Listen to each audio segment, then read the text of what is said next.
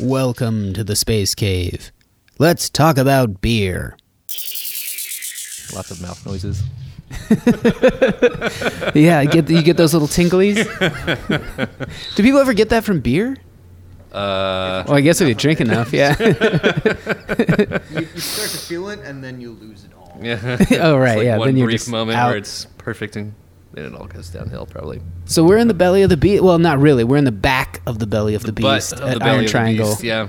This is where all the secret behind-the-scenes stuff goes on. All Yeah. the spreadsheets. Tracking down missing packages or parts within the enzymes. That was the big track down today. That was the mystery that we solved. Nice. And that didn't... Case of the missing enzymes. And no production got delayed in that, so that was just to be ready for what? When tomorrow? When do you add enzymes? For Thursday, we're going to be brewing. We're going to be putting in another batch of our flagship lager. So we'll use a little bit of enzyme to help us save some time lautering. Cool. And that's this that I'm holding right here. No, that's actually our specialty lager that we did for October. It's a Dortmunder export style lager. Dortmunder export style. What does that mean? It's it's kind of a very regionally specific type of lager. It's kind of between a Helles and kind of I'd say I would put it between like Helles and like a real like Munich Oktoberfest style. Mm-hmm. It's not. It's definitely a lot more malty and has a lot more kind of that Vienna Munich character than than a Pilsner would. But it's not full on like malt bomb like those tend to be. So it's kind of somewhere in the middle. I don't have the language usually to describe it, but if I were gonna like get a recording and be like, how does this taste to you? I would have just played that. I feel like the middle thing you referenced made a lot of sense. Not too crisp, not too sharp, or like where you get that heavy, like, ugh, my mouth feels all malty. Yeah, it's got this one. It has a Pilsner base and then 15% each of Vienna and light Munich malt in it. Okay. And then to back up a bit, Josiah Blomquist, Yes, that's head me. brewmaster here. Yep. At Iron Triangle At the Brewing. Iron Triangle in Yeah. downtown LA. And then Kale, and I'm forgetting your last name, Bittner. Kale Bittner. And then you run the operation? Yes. This is your baby? It is not my baby, but I treat it like it. Oh, cool. And how long has that been going on? Iron Triangle's been in operation for 3 years now, Mhm. and I've been here since before day one. Kale's Awesome. employee number one. I think Cool. He got the first paycheck. Where does the passion for beer come? I went to school in Fort Collins, so like that story of him like riding his bike and visiting all the breweries and getting familiar with it, and then starting to brew in like a basement and friends delivering, cases, and they couldn't, get rid of it enough, so he had to start charging. It's a very romantic story. I don't know how true it is, but like, is that similar to you guys? Just got real into beer, or saw it as a lucrative endeavor? Where's it come from? My story started with just trying to get drunk in high school, actually. And making your own in high school? Yeah, the first thing that I ever made, had a friend that showed me the trick of taking some apple juice and putting some Fleischmann's bread yeast into it and letting it sit in your closet for a week and then drinking it. Which when you would drink it, it would make you drunk, which when you're in high school is pretty cool, although it tasted terrible. Yeah, that sounds awesome. But I mean, most kids are trying to make fake IDs. You're like, let's just go right to the source. Let's make some booze, some toilet hooch. This was quite some time ago when we didn't quite have the technical wherewithal to make fake IDs, and playing Hey Mister was always such a real bummer. And so I got on the internet and did some Googling around to figure out how to make my shitty prison hooch taste better. And I found that you didn't need to be 21 years old to order stuff to make beer. Really? So I got my first homebrew kit, my bucket, my extract, and my grains and all that, and I made my first batch of beer when I was about 18 years old. What did your parents think? That at that point, that was kind of the least of the problems that we were having, so it wasn't that big of a deal. They just like you having a hobby. Yeah. Whatever, it's like I'm spending more time at home and not getting in trouble, and I'm just making beer in the bathtub and drinking at home with my friends, so it's not that big of a deal. The lawyer needs to step in. Iron Triangle does not condone the drinking, underage drinking. Yeah, any and all comments are not representative of. But yeah, then from there, my first batch turned out like surprisingly really good.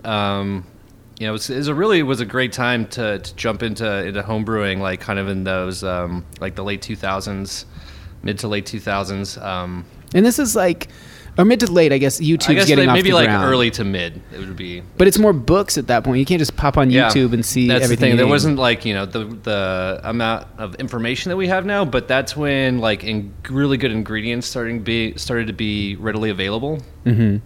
And I ordered a bunch of stuff from like the big online shops, like Midwest and More Beer and all those stuff, and eventually found my way to the local homebrew shop to me, which was the Home Beer Wine Cheesemaking Shop in Woodland Hills, which is a legendary place. It's been around forever.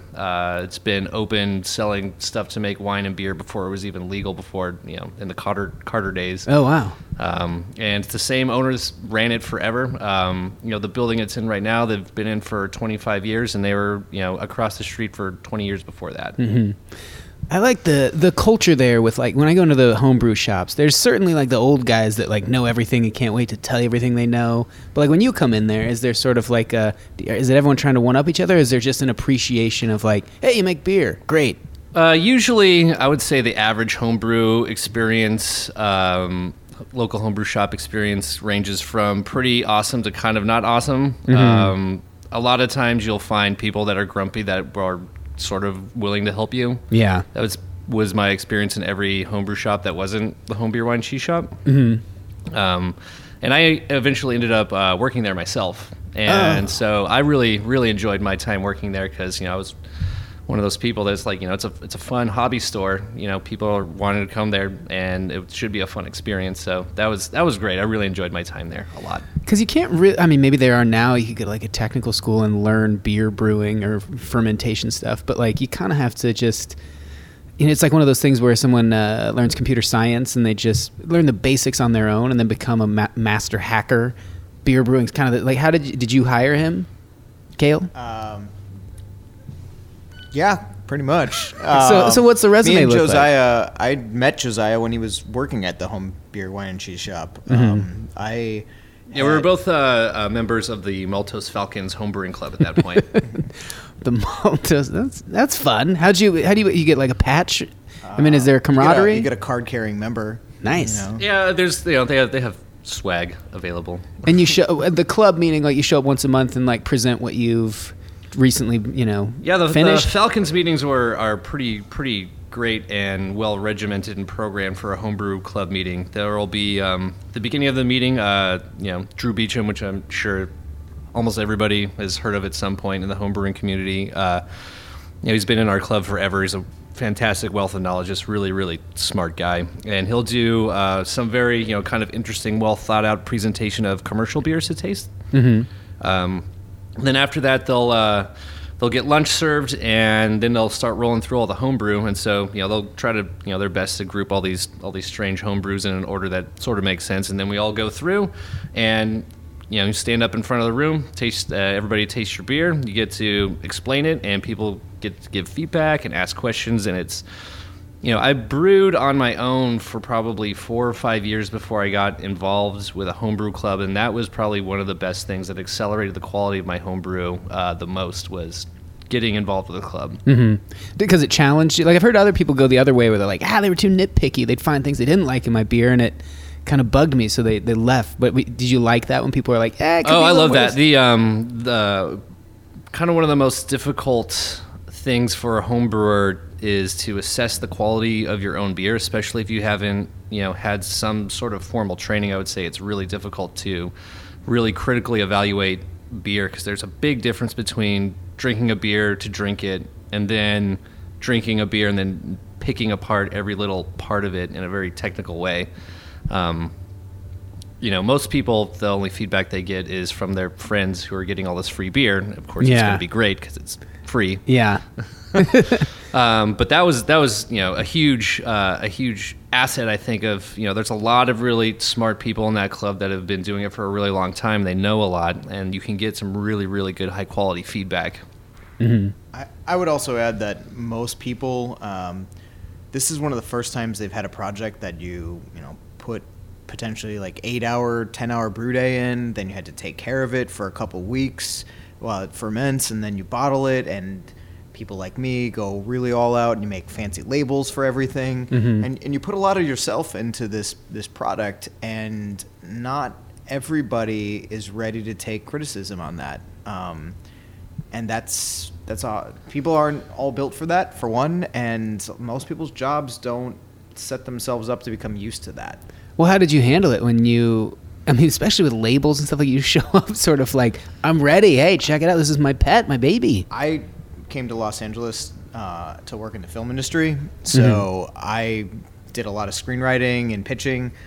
So for me, taking criticism like, oh, you homebrewers are so nice. Like, other people have torn my soul out before and spat on it. Like, you're just like, oh, it's pretty good. Maybe you should try this next time. Yeah. So for me, it wasn't that bad. But I could see how a lot of people, like, first time taking criticism, it can be hard. Yeah, you can kind of, the more people you meet, the better you get at telling on, which people want good critical feedback and which people just want you to tell them that it tastes good. The truth is a blunt instrument that very few people actually want to hear. Right. Yeah, I'm definitely one of those people. Like, I respond much better to criticism than I do praise, because I'm trying to make it was always kind of my intent. Like once I really got bitten by the bug, I wanted to make world class beer. I wanted to just really, really go for it, and I felt like people just telling me that the beer was great all the time was not how I was going to get there. And the training that I did with the Maltose Falcons, for BJCP judging was huge. That was probably the most instrumental thing in improving the quality of beers, that skill of being able to critically taste and evaluate, and trying to remove your prejudices and your emotions as much as possible. Does your palate have to sign off on it? Meaning, if you get notes and say you get second or third and you go taste the winning one, do you typically go, damn it, this is perfect? That can be like kind of a very emotional experience for a lot of brewers, not winning in competitions, or getting edged out by other beers. But I've judged a lot of homebrew competitions. I've watched I've judged best of show rounds. I've watched my beers get judged at best of show rounds, and if you make it to any sort of medal winning thing, you should feel really good. But if you don't, that doesn't necessarily mean your beer was bad. It's a really, really subjective thing that we're trying to do in a quasi-scientific fashion, but at the end of the day, we're still just humans, and especially with homebrew competitions, they're still just regular people. They're not in industry professionals. Right. So everybody is still kind of at some level susceptible to their own personal preferences, and just as tasters, we're all very different. So we can all taste the same beer, and we might notice drastically different things in it. So, really, it's kind of, a lot of it is chance. Where how much beer the judge had, where you are in the flight, and things like that. Yeah. So, try to tell people not to get too discouraged by not winning at competitions. It doesn't mean that you're not doing a good job. You might have some things you might be able to do better, but you could have perfect beer and it still might not win just on chance. Yeah, but I guess winning, or when you have a big facility like this and you start getting into that game where like we're gonna commercialize it and try to like capitalize on what we've made. And maybe this is a wild analogy, but thinking of like a classically trained musician, and then knowing the critical ear to be able to hear like that's just off a little bit, as opposed to like I'm trained that way, but in reality, if I can just make pop music, it doesn't have to be that perfect. Pop music makes a lot of money. So that's what I was going to ask. Like when you get into this, if you have a beer that you love, you think it's great, you're like, it didn't win at competitions, but we love it. People drink the hell out of it. Who cares how it did in a competition? Is that kind of what keeps the wheels turning and the bills paid? Yeah, just through the amount of work I've done in homebrew competitions, I've kind of learned to remove that that need to win a medal to make yourself feel like you're a pretty brewer. To that too, like for instance, we'll probably get to it a little later, but some of our beers don't fall neatly into beer categories. Beer competition is about how well your beer stacks up to this very specific set of guidelines, and if your beer is not within it, it could be an awesome beer. It just doesn't fit somebody's arbitrary style guidelines. Right. So you might not win with that. And also, the judges aren't always the best at they a lot of times don't read the style guidelines. They just go about what they think the style should be. Yeah. So it's just like it's the human element is inescapable. One day we'll get beer robot that'll just like you feed it beers and it'll just shoot metals out of it. In scientifically perfect fashion. Well, like, dog shows where they have, like, best in show for this, and the breeds are still these pillars, these kind of tent poles. But then, people have so many different mutts now. You're like, look how pretty that dog is. Look how good it is at whatever its skill is. But it's not going to win any of those because it's a mix. Is that kind of with beer, too? That dog that rides the skateboard is awesome. He doesn't need to win any competitions. Right, yeah. He's got 2 million views on YouTube. You tell me a best of show dog that has that. That's a good dog right there. Yeah. Everyone would agree that's a good dog. And you can have your beers that are same way. Like, maybe we didn't win a competition, but I have a lot of people who really love it. And it sells well.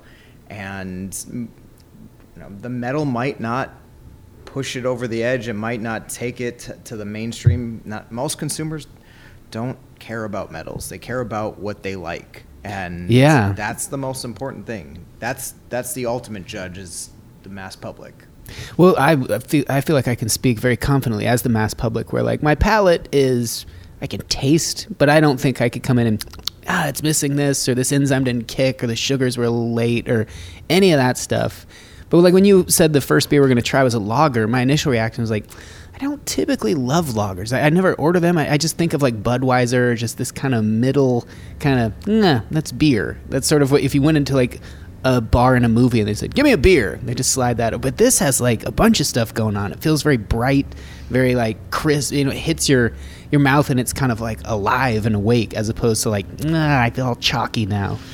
Yeah, that's one of the things that we're making a big push with our beers here now is we're trying to bring around like the resurgence of lager as a really worthwhile segment of beers, because my kind of personal brewing philosophy is the way that I like brewing and drinking beers is having a really good technically solid beer with enough flavor and the correct balance, and if you hit all that stuff right, you can have what might be misconstrued as a very boring beer, something like a Pilsner. But a Pilsner, when it's done really right with the right water, pH and all that stuff, it kind of when you get every little tiny technical aspect of the beer just right, you hit this magic sort of thing. I like comparing it to the McDonald's French fry. Where McDonald's, they make these French fries that everybody loves because they hit that perfect ratio of like fat, salt, and chemistry or whatever that the hell they put in it. But nobody that almost nobody that buys McDonald's French fries and loves them can tell you why they're so good. They just are. And my personal test for the quality of a beer is the 2-pint test. So drink an entire pint of it. And if you're ready for another one right after, that's what a good beer is. Nice. I like that. I like when you go to one of those, like this, you have a tasting area here up front, and when you go in with the idea of like, I'm gonna have 3 or 4 different types, and then you have one, you're like, I don't want to risk it. I want to just stick with this. Sometimes I feel kind of boring, but I also look at it as more of like they did it, they nailed it, they made something so good, I want to try a little more of it. Well, I think one of our guiding principles, I think that the 2-pint rule, but kind of in similar to that, is the a lot of people's favorite beer by the ounce is not their favorite beer by the pint. Like that crazy barrel-aged sour Spam beer. You're like, Yeah. man, this was nuts. I had 2 sips, and you're like, sit down and have 2 pints of that. Oh, no. Yeah. And maybe this lager isn't the most memorable beer that you ever have in your life, but you sat down and had a bunch of it. Yeah. And if you sat down and actually thought about it, you could dissect about why it's good, or you could not think about it and just have a bunch of beers with your buddies, and it's also good. Yeah. The weird sour whatever beer, like, you have to talk about it, and you don't really want it much more than just a sip. Yeah, I fully agree. The Belching Beaver makes this peanut butter milk stout, and 3 or 4 sips, phenomenal. And then if you have more than a pint, it's like you ate a couple candy bars or something. Yeah, it's definitely like that beer is like max of a pint. Yeah. Like, I drank an entire pint of it the last time I was in San Diego, and it was like, well, this beer is a really good version of what it's supposed to be, but yeah, I can't drink 2 pints of that beer. Yeah, no. I mean, for me, I have 1 pint of that beer, and I don't need any more beer. Yeah. Like, I'm done. Yeah, it's like almost like a molasses or something. It's just this is kind of a scary beer because you make something that's so like, of course I'll have another. It went down so smoothly and so easily that it didn't feel like, oh, I just had a whole beer. It feels like, yeah, we've just been chatting and stuff. Oh, wow, that beer disappeared. Yeah, I'll have another one. And Yeah, we like making beer for drinking. but not binge drinking. Just consume as much as you're comfortable. Drink responsibly. Yeah. But is that kind of if you got together with other breweries and be like, we made a beer that is not addictive, but just so drinkable that people leave going, I'm gonna have to Uber now. Damn it! I wanted to just come and have one, and I had 3 or 4, and I damn it, it's just too good. I think there definitely is a reason why lager took over the entire planet for a little while, and people kind of forget that, and they kind of associate lager with like big bad beer. But like I said, like these lager styles when they're done really well they're subtle, but they have their complexities and like little details that are in there, which all at the same time doesn't beat you up, doesn't fill you up, doesn't get you too drunk too quickly. It just makes for a much nicer drinking experience than like say if you just drink IPA all the time, you can go out and like have 3 of them in your trash and have to get an Uber home. Yeah. I'd also just jump on I think within craft beer in general, subtlety is a thing that we've maybe moved away from, and I think we maybe have moved away from too much at this point, and we're starting to see a little pullback. Yeah, I've gone to a few places where you see like melon this and infuse that, and a little too like, isn't there just something kind of? At the end of the day, we want beer, and if it's an infused or flavored, it should be beer with insert something, not juice with a splash of beer. And that's why lager's great. It's a subtle product. The nuance is there, and I think all of our products really lend that to be that way. There's a subtlety and delicate flavors that can be appreciated, and they don't beat you over the head with it. Do you feel like you guys see the trends happening when you're out and about, but right here, do you feel like there's a guessing game trying to stay in front of it, stay ahead of it a little bit? We're like, oh man, everyone's really into these citrus beers. All of a sudden they all stop. Now everyone wants to come back to... I mean, not really. We do fun stuff, with some regularity. But again, our main focus is like good, solid, like technically sound beer made for drinking. We're not chasing gimmicks. We're not trying to, really.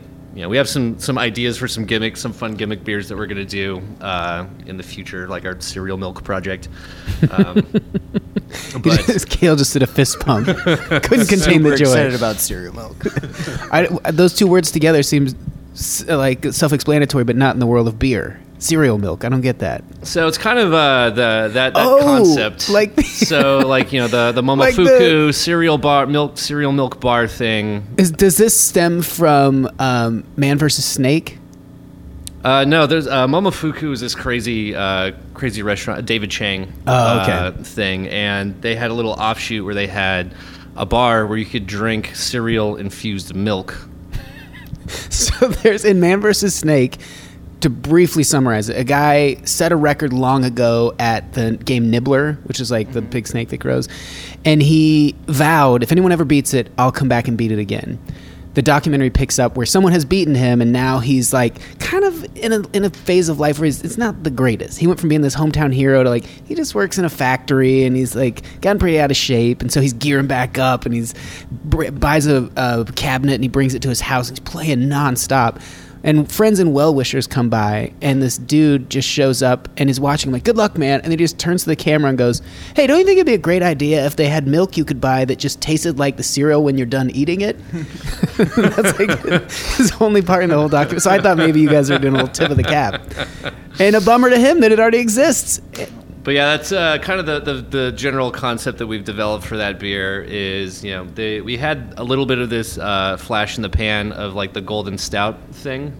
Oh, golden stout! I think I've seen that. So it's like once. a pale beer with like coffee and chocolate and oats and things like that. And so it kind of like if you close your eyes, it like kind of smells and drinks like a nitro stout, but it's blonde. Mm-hmm. And so we're gonna try to do that sort of a thing, but infusing like Cheerios into it or something. Cool. And lactose.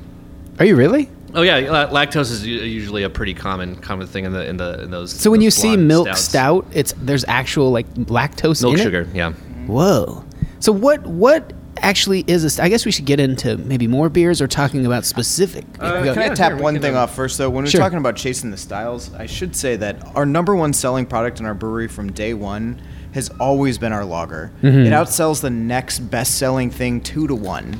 So clearly customers, that's what customers want. Mm-hmm. At the end of the day, they sample a lot of these other fun beers that we make, but they all come back to the tried and true, like clean, easy drinking Do you beer. find that with, I know like Stone, their IPA was kind of like they could hang their hat on that.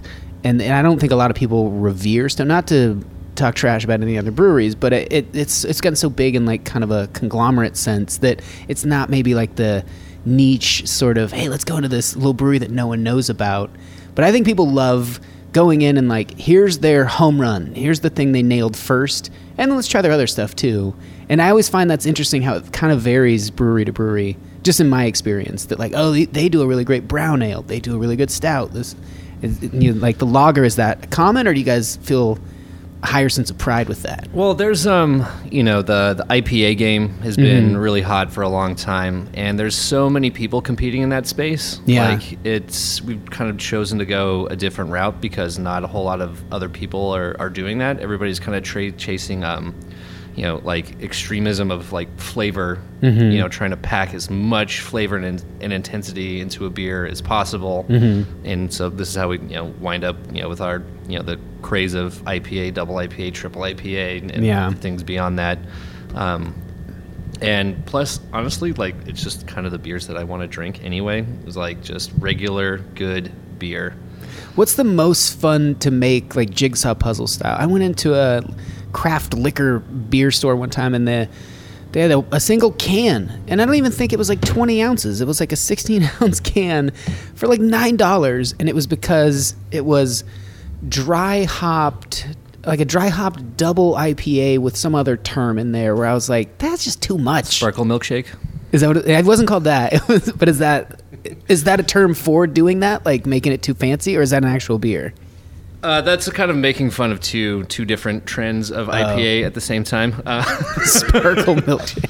I think this sort of plays into two things that have been happening within the beer industry over the last maybe 4 to 5 years, which is the winification and fetishization of beer, and that often goes hand in hand with like scarcity equals quality, and scarcity also Thank you. Nice Foley work. also equals a higher price point. So people are now, thank you, sniffing and tasting and like really delving into beer, which is great. It's an awesome thing that people are finally paying attention to beer. Yeah. But there also comes like a certain level of snootiness with that and elevated price point. And one of the things that I personally love about beer is that it shouldn't be, $40, $50, $100 a bottle. It's meant to be a drink you can consume every day. And it's food. And so when I see these, 12-ounce cans of an IPA that's $10-12. Just it feels like it's going against what beer is supposed to stand for, at least for me. It's funny to hear from the, you're trying to make a lucrative business, so theoretically you should be on the other side of that argument, just that, oh good, the price of beer is going up. As if it were publicly traded, you could say, great, like our stockholders are going to be happy, we are making more money. But as far as ideology, I completely agree.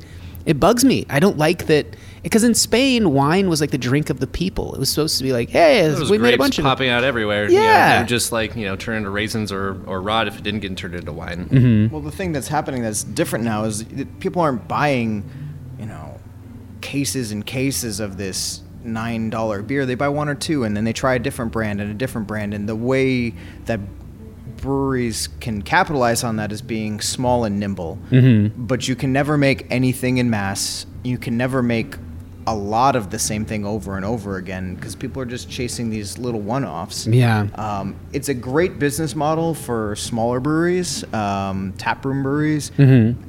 But it's incredibly difficult and challenging for larger manufacturing breweries, and damn near impossible for the big guys. Well, that's what I was going to ask you guys next, maybe, is about the big guys, where they have a vendetta, it seems like, against, you see these commercials now, like, the most common one right now is the Bud Light one. Can I have a mead? Is it autumnal? Is it this? Is it like, the guy's too needy? Shut up and drink your Bud Light. He gets put in a rack.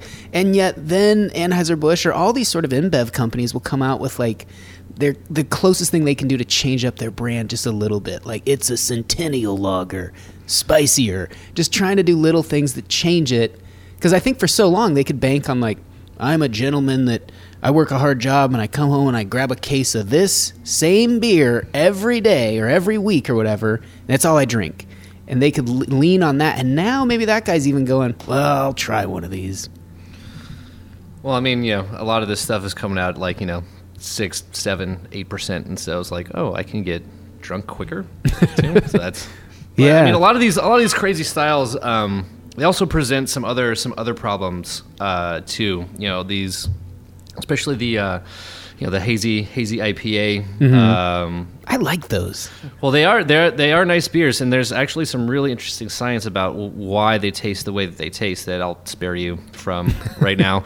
But I'd with like that to extra, dip back toward it maybe later. with that extra flavors and stuff, and just the amount of material that's left in the beer, Mm-hmm. makes shelf stability a real issue for those. Oh, So really? if you can get them and drink them fresh, that's great.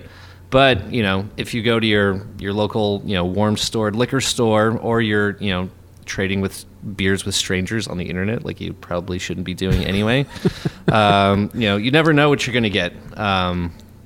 And those, and a lot of times people will pay a lot of money for some of these beers, and they get just old shitty beer and be like, oh man, this is awesome. And then it really kind of does a disservice to the whole industry, I think, because people get either used to bad beer or get turned off by it.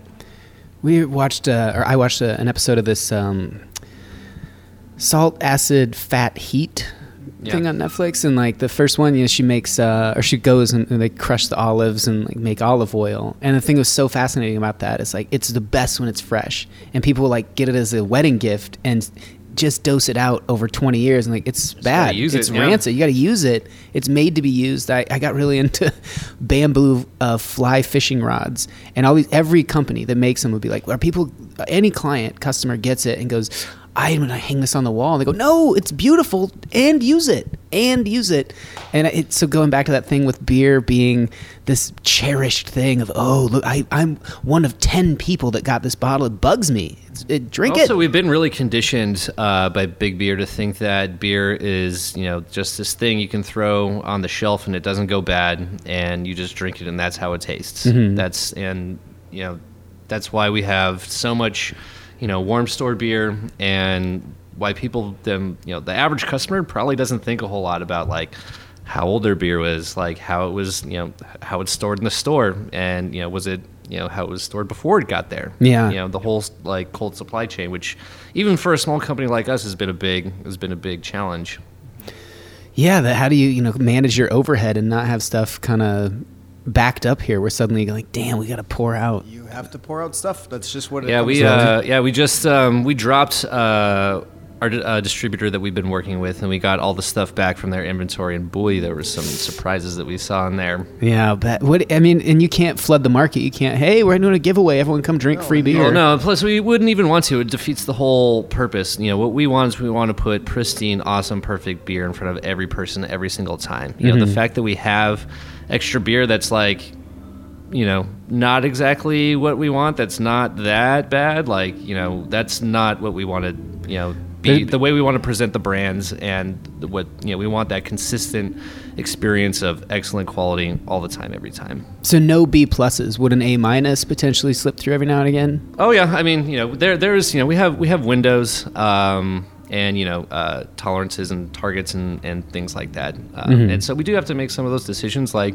might be not perfectly on target, but it's within an acceptable range. But yeah, things like we can just sit down and taste it and huddle and be like, usually it's me being like, guys, don't, please. And how hard is that for you? Like, do you now feel like, and I would imagine you're still very critical and like, but you're friends, so do you go, don't be so hard on yourself, Josiah, this is good? Me and Josiah have mutual and yet differing viewpoints within the company. Like his poll is quality at the finest. If it were up to him, I'd say beer shouldn't be more than 10 days, 30 days old, fresh, perfect, awesome product. That bad. And then you got to sort of balance that with like, hey, there's business requirements of like, I know this beer it's a B plus, it's an A minus, but I have an account that wants it, that's had our beer on for a really long time, and if we don't give it to them, I'm not going to get that handle anymore. So it's a constant business balancing act of like the perfect situation versus the real world of making beer move around. Yeah, I mean, we keep the tolerances around here pretty tight, just because, I mean, that's how it should be. But the average consumer, again, it might, they don't have the technical tasting ability like somebody like me does, whose job it is to freak out about how the beer's not tasting right. Yeah. So that's I have to just kind of keep remembering that, but that's the way we try to shoot for and try to execute the beer program. Nice. I'm going to use that as a segue. So here we're switching beers now. That Foley work we heard a while ago, the snap open of a new beer, the Liquid Gold. Little foam topper there. Oh, okay. And this is our flagship lager. This is our number one beer. This foam gives us a little more bouquet. Yeah, a little bouquet, and you can kind of see the texture a little bit. Very fine bubble texture. Oh man, that's good. So this is Iron Triangle lager. Stylistically, we like to call it a pre-Prohibition style American Pilsner. So it's got a 2-row base with. What does that mean? 2-row? 2-row is the main variety of barley malt that's used in brewing. It's what almost everything that goes into beer is going to be 2-row malt, unless you're a big mega brewery. Then you might use something like 6-row. Okay. Which, funny enough, is we do use some 6-row in this beer for old timiness. The main difference between 2-row and 6-row is that 2-row tastes a lot better than 6-row does. So why add in the 6-row? But 6-row Let's bring it down a bit. 6-row also has a much higher protein and enzyme content, which makes it a lot better at converting adjunct things that do not have their own enzymes, things like corn, which is another thing that we have in this beer. So this is a very kind of historical reinterpretation of the way that the old-time American corn adjunct Pilsner was being brewed. And so we don't have to use the 6-row, but we do anyway, just for that little bit of kind of historical authenticity. Cool. So you can, because of the corn, you can authentically say pre-Prohibition style. Is that what does it? The 6-row. The 6-row is what brings Okay. it to the pre-Prohibition era. It has such an interesting smell. And then, so yeah, it's a very, very, it's about 8 or 9% corn, about the same amount of 6-row, and the rest is just 2-row. And then in the kettle, we have a small bittering charge. Then we finish with a really nice blend of German Hallertau Mittelfrüh, and Czech Satz hops. And so it has this really, really nice kind of noble hop spice, a little bit of like floralness to it. Mm-hmm. Especially when it's fresh and very hoppy, that comes through a lot. But even as this beer ages, the hops will die down a little bit, and it's just kind of turns into a little bit more kind of subdued and just a little bit more like just less hoppy, more generally beer flavored.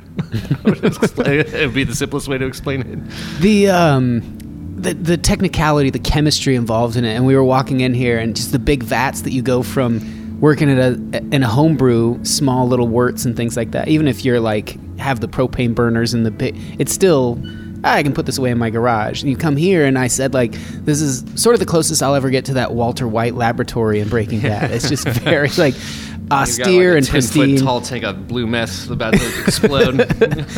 But was it intimidating to see that? And then the process, is it, you're still battling bacteria constantly. You're still trying to keep it as clean as possible to brew this beer and to really nail it. Like when you mentioned the finishing, like you get from your wort that is just enormously bigger now, managing the temperature, managing the air, the water, when you add your sugars. Was that intimidating? And how do you like tackle that every time? Yeah, I would say I've kind of gone on this sort of crazy trajectory. My first professional brewing gig, I was brewing on a 50 gallon system.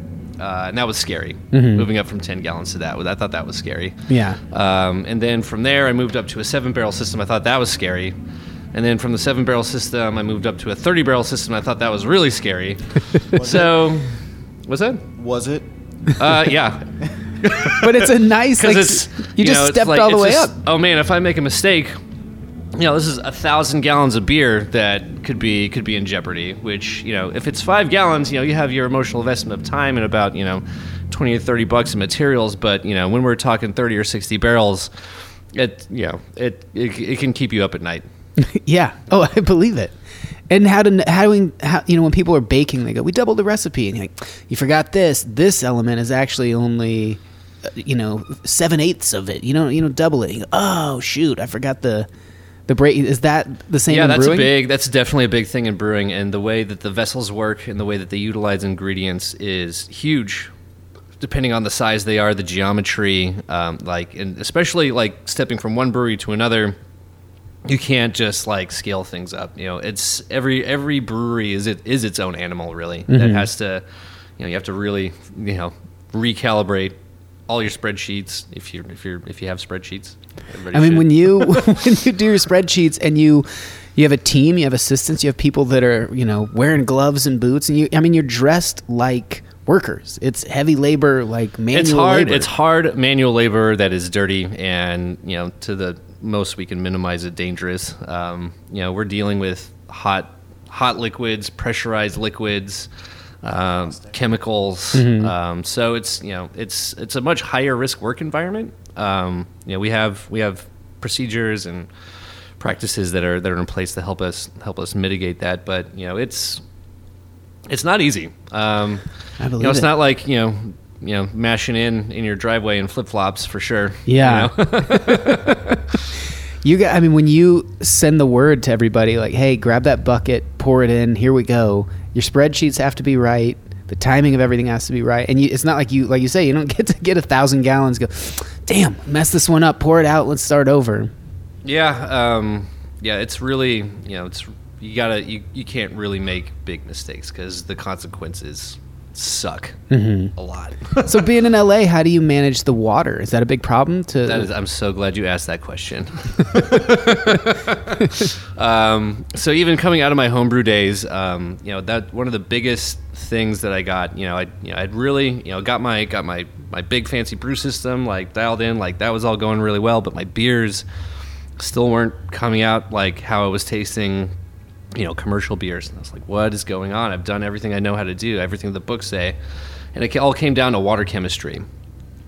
And that, I think, is the biggest, last thing that comes into people's minds to make really good beer. But I definitely think it should be the first one because it's 95% of what's in the beer. And it's essentially, the mineral content, the ion content of the water that you're using to make beer is like how you control the seasoning, like on a steak. If you have a really nice steak with no salt, it's definitely not going to be as awesome as if it had just that little bit of salt or that little bit of pepper, just to make things pop the way you want them to. So the main challenge that we face here in Los Angeles is that our supply is so highly blended from many different sources, and so we can get pretty wild variations in the content, the mineral content of our water, from week to week, or sometimes even day to day. It can be pretty random depending on what's going on. So what we do now is, since I came in, we've installed this big fat reverse osmosis system, and so was this a demand where Kale was just looking at the numbers like, you son of a bitch? It's kind of a funny story that we can talk about later, how this piece of equipment actually landed in here. But I would say this was a demand. It was a demand. So we we'll take the water, we strip everything out of it. And then we'll blend a little bit of source water back in just so we don't have to augment so much. But we get this really nice, neutral, very, very pure, clean base that we can then take and then augment for each individual beer that we brew. So we have a specific water profile for every beer. Mm-hmm. And for home brewers and even for, a lot of like smaller, newer commercial brewers, that's like often the area that you can get the biggest gains from is improving, the way that you approach water treatment. What's neutral pH? 7? Neutral pH is 7. pH is not really a relevant thing when you're looking at like raw water for beer brewing. Really, I thought you were getting into saying that for this one we go 7.1, and for this one we bring it down to 6.8. Well, we have pH parameters for mash, all the way through the end of fermentation. But like before the water hits the grain, the thing that we're really looking at are things like calcium, sulfate, chloride, alkalinity, stuff like that. So you get a whole profile built out, and like, yeah, whoa, this is like Breaking Bad. It is, yeah. There's definitely some mad scientist element to it for sure. Cool. And then if you had a perfect beer to brew, like one that you just, well, first I want to like. Going back to the coveralls, which I just love, that it's such like it's honest work. A buddy of mine is a screen printer, and so I feel like that is very, the probably draws it. You got to ink it in. You got to then build, through photo emulsion, build your screens, and then start pulling ink through them. The whole thing is very hand done. Every image you see, it's like, man, that was just so much work. Every layer of it, and yet he'll be like, I'll drink any beer, and I go, how can you do that? And he goes. And I think it just roots in. I don't know if it was big beer or these kind of Midwestern roots that are, it's just too snobby. It's too snobby to like, oh, what's this one? I'm too good for this kind of beer. And so is that a big beer thing? How do you combat that? Because I would imagine people listening to this go, I want this beer. I want beer that's made out of care as opposed to mass produced in such an enormous way where the alcohol content's constantly going down.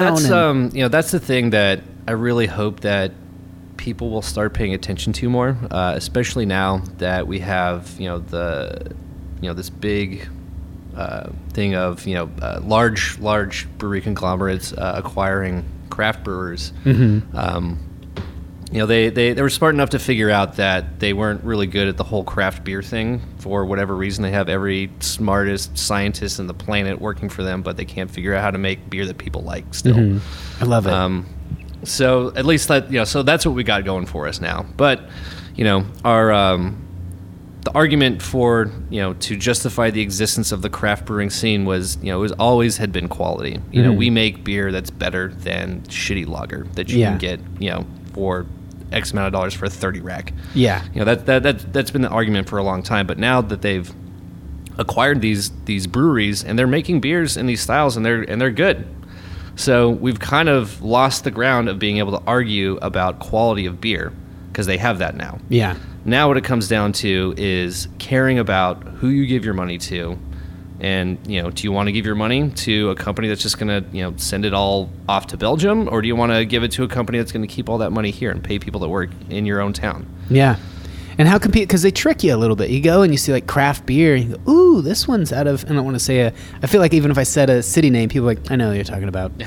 But if you saw that and you like, how do you research? But there's the things like like Boulevard still makes great beer. As like we can just take that as an example. But they're owned by Budweiser now. Mm-hmm. The big What's one, the like, what's the big fat beer that they're famous for? The stout. Boulevard? Boulevard Wheat, I thought was their kind of big. Yeah. Don't they do the Kentucky Breakfast or is the That's Founders. Oh, Founders. Never mind. I'm thinking of something else. But anyway, they got some. Goose Island. I think that's another one too. You know, pretty damn good beer for airport beer. Yeah. But you know, there's no real problems with it. But you know, if you're gonna go out and buy something off the shelf, would you rather, you know, have the presence of mind to think about where you're spending your money and who you like and where it's going to go? Especially is it gonna stay in the locally. community, or Yeah. is it going to? Are you just feeding, you know, multinational conglomerate that's going to pay off shareholders? And how does that factor in with you guys? You get an offer, you know, here like breweries selling for like $1 billion. Ballast We're Point, $1 accepting billion. all multi-billion-dollar offers at this point right now. Just want to put that out there to anybody that might be listening with $1 billion and wants to give it to us. The truth of the matter is, everybody has these lofty, noble goals of like providing beer and jobs for their community, and that's exactly what we do. But we're all here to make money, and if somebody would walk in and write a really big paycheck, there's not a person out there who wouldn't take it. And frankly, they should. Like, Yeah. that's the American dream. So Weirdly, I just read this article the other day that the term "the American Dream" was kind of co-opted roughly 100 years ago, and it used to be, it meant like all 40 these acres and a lofty. mule? No, it wasn't reparations. it was more like equality and democracy. The idea that a nation could flourish with those things, like prosperity, equality, and democracy. People would go, we're still working for that. The American dream is, like the idea that the dream was America as a nation. And I think it's so fun. Not a person alive would associate it with anything other than like make as much money as you can. Hopefully you came up by your bootstraps, that kind of thing. Oh, we're going into another one. We got another beer. I wanted to, before we finish talking about the gold lager. The Iron Triangle Lager. Yeah, Sorry, liquid very- gold. Gorgeous. But the smell, I've never really smelled a beer, and maybe it's just because we're in these cool snifters, but getting my snout right in there, it's so cool. I've never really smelled a beer that, right when you're like, what is that? I don't think you'd know right away. It's really interesting. Yeah, that's one of the nice things about working in the realm of subtlety. If we put in 5 pounds per barrel of these same hops, it would be really crazy and intense. But when you have nuance, that's kind of what draws you into the beer, I feel like, and makes you kind of keep drinking it and kind of sussing out the little subtleties, which I think is a much more pleasurable drinking experience than just getting smacked across the face. it's kind of like maybe a painting or something that you quickly take it in. You're like, oh, that's a painting of this landscape or whatever. But then the more you look at it, you're like, oh, there's a lot of things going on. There's stuff in the background. There's It's obviously a boat. but there's you can appreciate it at a glance, and it's great, and you can appreciate it Kaboom! Number 3. with a fine-tooth comb as well. I was going to say, it's funny you mentioned, recognize it right away. The first sip I had of the liquid gold, it almost went in a watery way. I don't mean that I didn't taste anything. It didn't blast me. And then it was almost like that, like bubbles kind of releasing, and all of a sudden it was a million flavors at every part of my mouth, where I was like, ooh, this is interesting. I thought that was really cool. Yeah, and that's definitely kind of how I feel you get drawn deeper into thinking about a beer too. Just not making it easy to drink so it doesn't push you over, beat you up. So I like, and it's the way that I like to drink beer. So that's the way we're making. Do you start to, artists have people they like, film and television, you have directors that you're like, I just kind of trust whatever they make, even if it's a film I don't love, find myself days later kind of thinking about it, or I like what the DP did and the way they shot it, etc. Do you have brewers, that you, or breweries that you go to where you're like, I want to see what they did with this. They did a wit, or they did some sort of double hopped thing, or whatever it might be, where you're like, yeah, I like where they go. And does that stem more from their really minutia focused detail and the chemistry, or is it just they're just wild, they do stuff people wouldn't think works? Yeah, I would say probably my favorite brewery that I would go and drink at every day if it was closer would be Integrin Brewing Company in Moore Park. Immigrant? Enegren. Inegrin. Okay.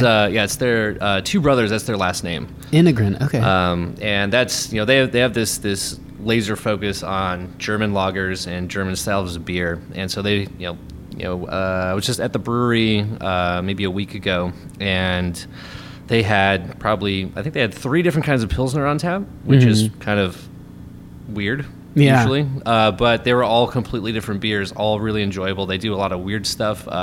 They make they had a smoked Helles, which was really, really interesting. But yeah, they do a lot of the more esoteric German styles of lager and a little bit of ale, and they make some IPA too, because everybody's got to.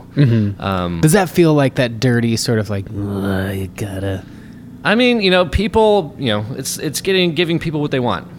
Come on, answer the question. I love a good IPA myself. Uh-huh. I can't drink as much of it as I could, like a nice 4.8% lager. But I still definitely enjoy like a good 6 or 7% IPA for sure, and especially when they're done right, they're very, very tasty. Yeah. Okay.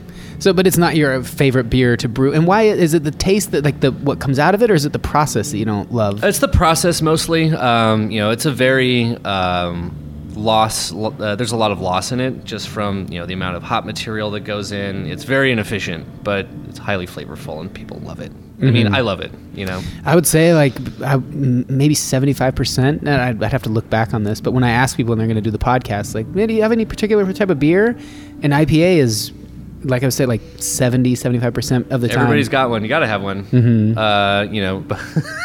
The last time I was at Monkish was a long time ago, when they still had the no IPA sign in their tap room. So I got to get back over there.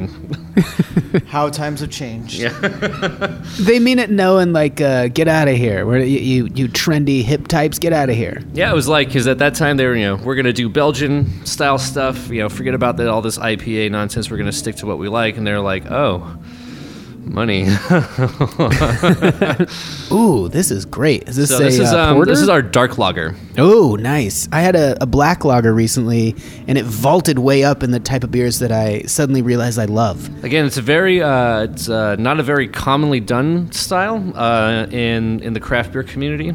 I look for it. They're American pale ales I like more than IPAs, and brown ales, porters, and dark lagers to me are all kind of in this same sort of like, I could just drink those endlessly, and they're the hardest to find.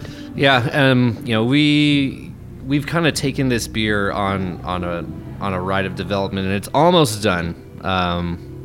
But yeah, having those nice dark flavors, of like, a little bit of coffee, a little bit of chocolate, like in a lager type presentation where it's light, crisp, not filling, versus like something that could be a little bit more readily available, like porter or stout. They tend to be much, heavier, and just a lot more, intense in overall flavor impression. So we're trying to, kind of get that dark beer person while still having like kind of this refreshingly dark drinking experience that kind of is along the same lines as the regular lager, where it's got nuance to it, it's got subtle detail, and hopefully it draws you in, and you get that second or third pint. Yeah, this is my absolute favorite beer to take to beer festivals, because people will come up and ask, what's the lightest thing you got? And I make them try this beer first, and they look at me with like weird, sort of queer eye look, and like, what are you thinking about? And almost everyone who tries it goes, wow, that is not what I was expecting. We've turned a lot of people into dark beer fans that wouldn't have otherwise been this way. Yeah. And this is my favorite beer that we make. And dark lager is definitely my favorite beer style. Like, that's my desert island. Like, they're going to airdrop you one pallet of beer every month. Nobody's asking why they didn't just pick you up, but just dropping this beer, and this is the one I would have. Yeah, I like it. I mean, I feel like what you were saying about I have more questions about the differentiation between kind of like a stout and then dark. Those seem to swim in sort of the same waters. But I think of the stout being, or the beer itself being kind of this vehicle, the flavors involved, maybe the passengers, and always like I like the passengers in a stout where it's kind of coffee and chocolate and these darker, but I'm always like, this is just so heavy. Like I feel like I'm having a milkshake, and this is kind of all the great passenger elements, but really light, and I love it. Yeah, I think those, it's again like. People, they tend, when they make those dark beer styles, just to go wild and try to make something very intense and highly flavorful, which there's definitely a place for that, but that's, again, we're going for that I want to sit down and drink like three or four of these over the course of the night, and you don't get too drunk or too full or too overwhelmed with any flavor. Just good, solid drinking beer. Yeah. So going to like if I had a blindfold on and it was try this, and then like this one, this dark lager, right next to a porter, right next to a milk stout, say, or coffee stout, I'd be like, these are remarkably similar, and there's no part of me that feels confident that I could know lager different than stout.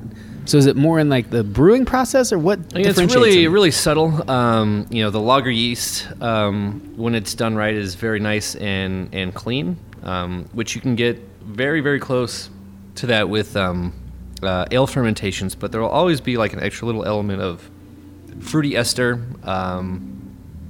Fruity ester? Yeah. So the esters are a group of flavor-active compounds that are excreted by yeast during fermentation to varying degrees. Based on how you control the fermentation, usually temperatures is the main one, but there's a lot of other ones as well. And so you can get a much kind of cleaner profile with a lager fermentation that allows again those very subtle components of the other ingredients that you select to go into it to be able to take the main stage. Okay, I think I understand that. I don't know if I could regurgitate that. They tend to be a little bit drier, which I also am a huge fan of dry beer. I love dry beer. Really? Yeah, I don't have a big sweet tooth at all. Like I almost never eat desserts or anything like that. So I love dry beer. Cool. Well, we're just about at an hour, which I know is kind of our allotted time. So I don't want to take you guys up all night, but I'd love to try more beer. We got a couple more beers to get. Okay, through, great. So okay, yeah. Cool. It's been fun, guys. Josiah's going to take you from here. Okay, great. Well, Cale, thank you so much, man. This was continued success. I love this place. Yeah. Sorry to kind of cut it off mid-chat there, but Cale had to go. I thought that'd be a good place to break it up. So come back for next week. This is just me and Josiah, and we get into a lot more beer and a lot more chatting about how to make beer and all of that stuff. Thanks to Dan for putting this show together. Thanks to you for listening. And especially if you contribute to the Patreon. This show has no ads.